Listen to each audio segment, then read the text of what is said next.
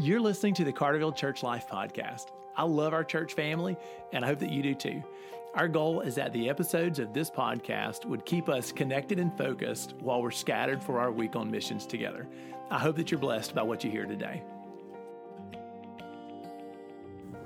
Hey, church family, welcome back to the Church Life Podcast. I want to share devotion with our church today as we're trying to serve the Lord and trying to be faithful in all of our ministry and calling. And first among those is that we'd be faithful just to love the Lord today, that we'd worship Him well and be faithful. So I want to share a passage of Scripture that we studied this week in our Tuesday Bible study.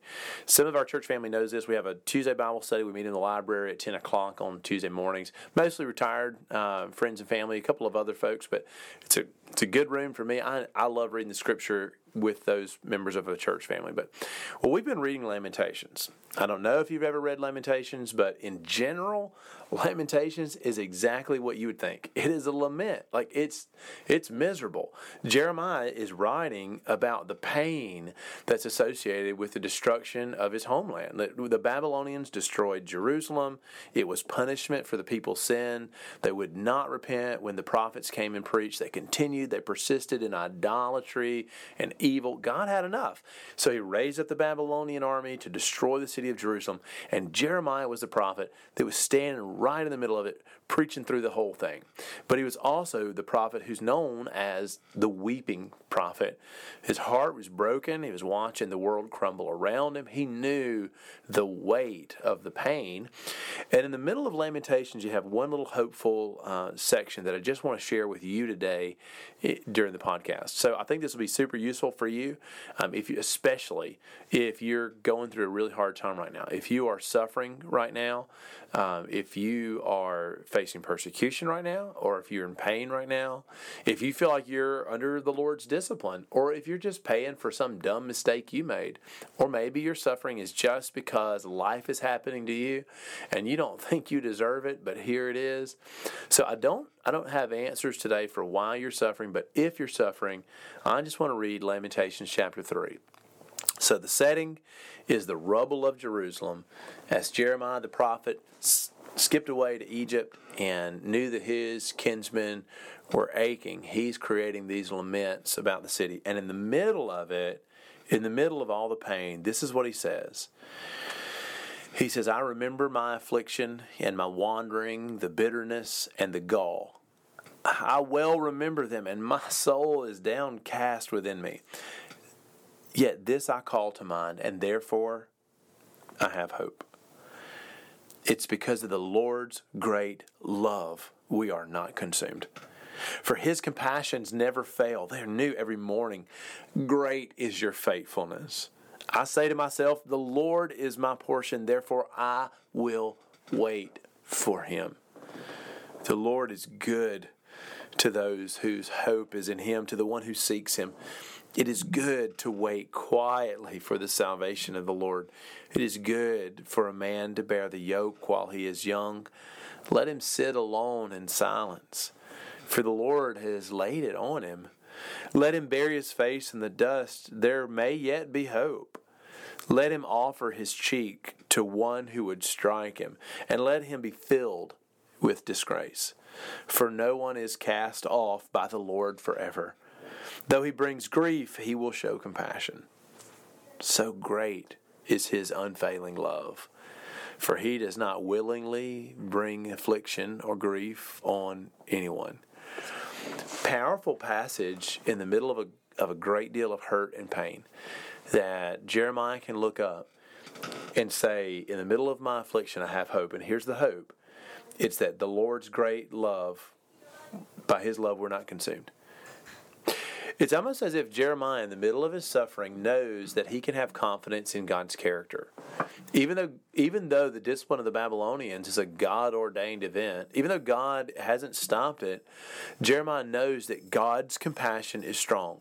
Jerusalem is receiving exactly what they deserve for their sins, and Jeremiah knows that. But he also knows that if anybody in Jerusalem will turn their heart back to the Lord will hear. It does not mean the suffering will end. It doesn't mean the Babylonian army is going to pack up and go home. It doesn't mean they're going to help you rebuild the walls. It doesn't mean a happy and pleasant next chapter, but it does mean that the Lord returns to you. So Jeremiah can confidently say, I trust the Lord's character. It's almost like Jeremiah might look at our church family today and say, hey, listen, I know that you're hurting. I know that you're suffering, but here's a few things that you can have confidence in. First of all, know that you're not consumed because of the Lord's great love. Like, it could be worse, and you know that in the Lord's great love, He's got you. In this age, or even more so in the age to come, the Lord's watching, and He will settle accounts. You're not consumed. Second, and this is awesome to me, Jeremiah said his compassions never fail. Even in the middle of all the suffering in Jerusalem during Jeremiah's lifetime, he says, hey, God is not going to run out of compassion for this. If any one of us sinners will look up to Him in repentance, like, He will show compassion towards us. I know that God's character is not that He's delighting in our suffering, but rather that His character is that He delights to show us compassion. They never fail. God's compassion's new every morning. So a lot of our church members listen to the podcast in the mornings, while you're getting ready for work, while you're on your way to school. Well, I just want to encourage you, what if you think that way? What if as a church family we just imagined together that it's a new day, God's mercies, His compassions for us, brand new, fresh start. Like, today, the Lord is granting you brand new mercy. Receive it and walk in it. My dad used to tell me when I was trying to change something about myself, he would say, remember that today is the first day of the rest of your life. Well, if that's true, and I think it's a neat way to think, this first day of the rest of your life, you woke up this morning with brand new set of mercy and grace from the Lord. So walk in that. Another thing that I think is awesome is in the middle of all this pain and suffering, Jeremiah looks up and says, I'll wait for the Lord.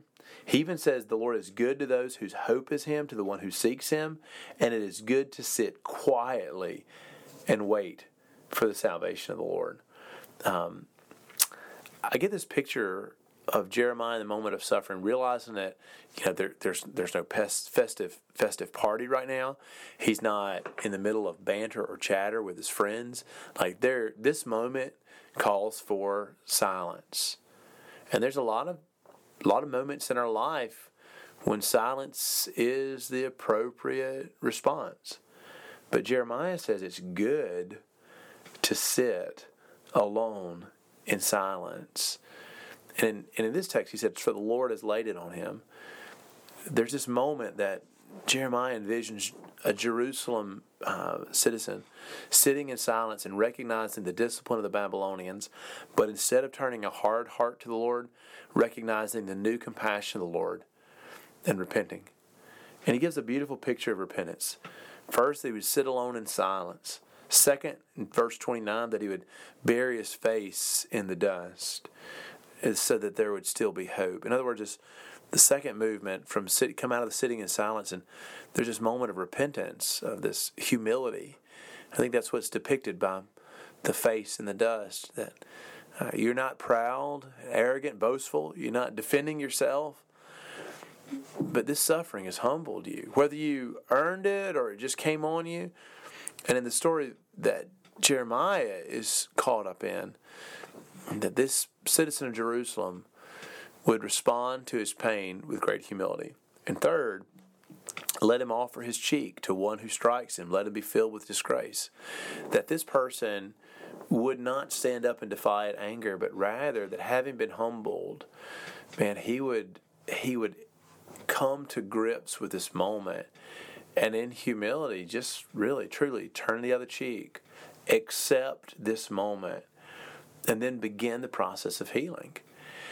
I love that Jeremiah gives us this process that I guess if you're going to oversimplify it, and it's probably dangerous to do that, but let's talk about that for a second. If you oversimplify it, it's almost as if there's this 3-step pattern to sit in silence and listen to the Lord.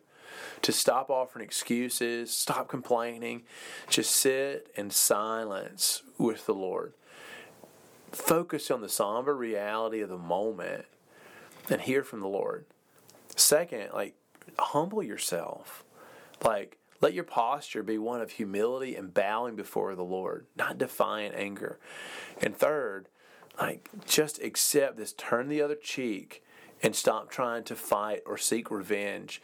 Submit yourself to God's character, to His new compassions, to His fresh mercies, to His great steadfast love that would not let you be consumed. And it tells you very clearly in verse 31 and following that though He brings grief, He will show compassion. So great is His unfailing love.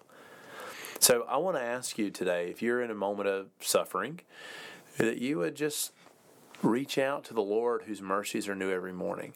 That you would recognize that even in the midst of the rubble and the hurt and the loss and the grief and the pain and the shame, that God's compassions are new every morning.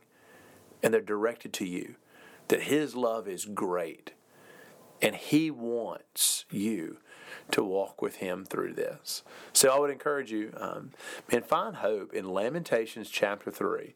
The verses that we read today are verses 19 to 33. I hope that you will study those today and enjoy them as you serve. As we go on our mission throughout the Pine Belt and the globe today, no doubt we'll be able to minister to friends and family who are hurting, and maybe it's us. Maybe you are the one who's hurting today. So cling to these words from Lamentations chapter 3, and may God bless you.